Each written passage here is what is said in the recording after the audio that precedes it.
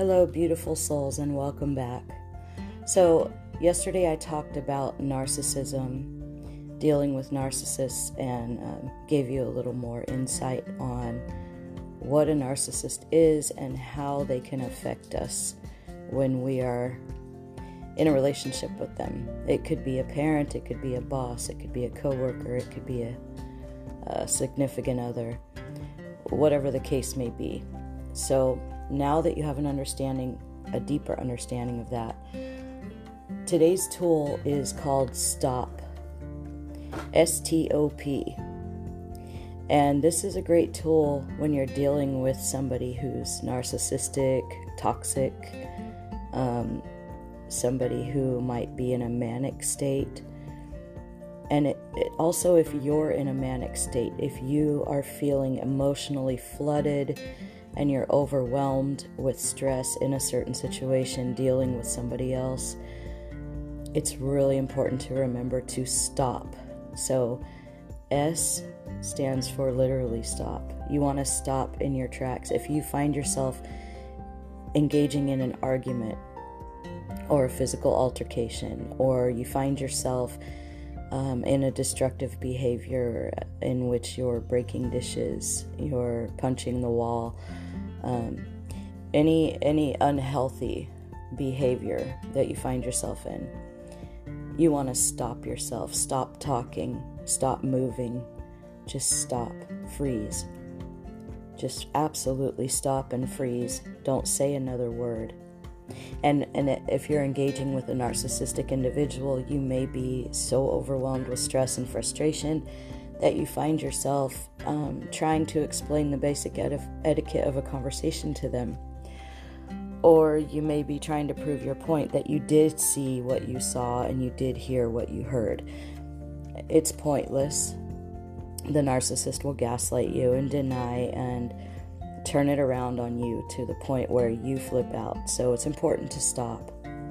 Just stop, freeze, stop engaging, stop explaining, stop trying to prove your point, stop arguing, stop breaking things, just stop.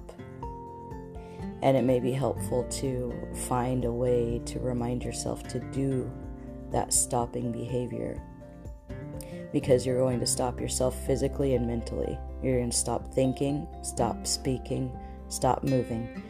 You could put a rubber band on your wrist and snap it to remind yourself. You could give yourself a certain word that will trigger you to stop. You could just simply use the word stop. So you're going to stop, and T stands for take a step back, take a time out. Once you stop, it's important to step out of that situation. So if you're engaged in an argument, just simply stop. And I normally don't recommend the stonewalling, but in this case, go ahead and stonewall. Just go silent, don't say anything else. Grab your keys or grab your shoes and just get out of there. Go take a break, take a step back. O is for observe. So you want to observe the situation. Think about what just happened, what is happening, what is your feeling and response, and what is the other person doing? Are they trying to minimize you? Are they lying to you? Are they criticizing you? Are they telling you no? What is the situation, and what is the other person doing and saying?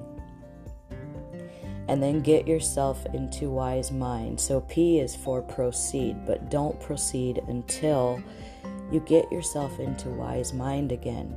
And that's going to take some grounding exercises, some distraction, anything you can do to get yourself out of that emotional flooding in that moment. So you want to take some deep breaths, take a walk, listen to a happy song. Let yourself cry if you need to cry, but take a moment to compose yourself and get yourself back into logic mind. You can use progressive muscle relaxation as well. But once you get yourself back in the right state of mind, then you proceed.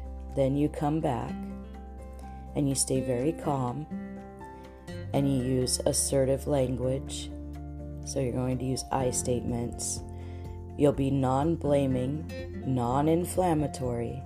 You're not coming back to engage further in a battle. You're coming back to resolve the issue that caused the battle. So you focus on the issue, and no matter what the other person throws at you, if the other person denies everything, go in with no expectations and no judgment. Just walk in and address the issue. And if you need to put up a boundary at that point, do so. If the other person is willing to engage in problem solving with you, then use your assertive language. Make your needs known.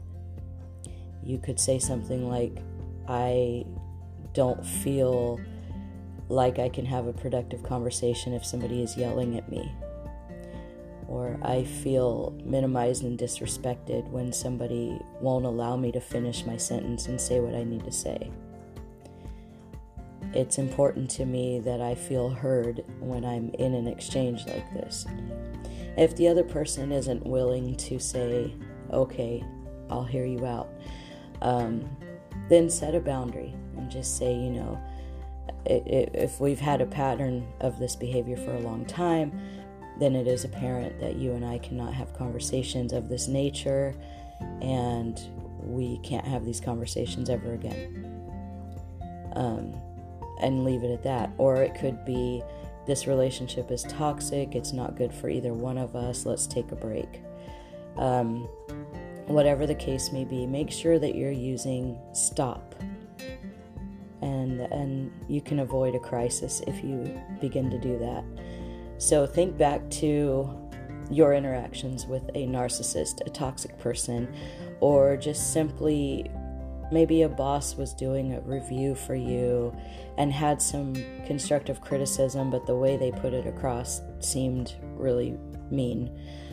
And it caused you to have a behavior to where you messed up, you ruined a relationship, you burned a bridge. Think back to some sort of a situation like that, where either you were having the big behavior or the other person was, and kind of write down in your notebook how that could have maybe gone differently had you used the stop skill. So that's our DBT skill for the day. I decided to make this one very short and sweet since the rest have been so long. And I will come back with more tools for you tomorrow. So make it a great day and make sure you practice stop. Thank you for tuning in.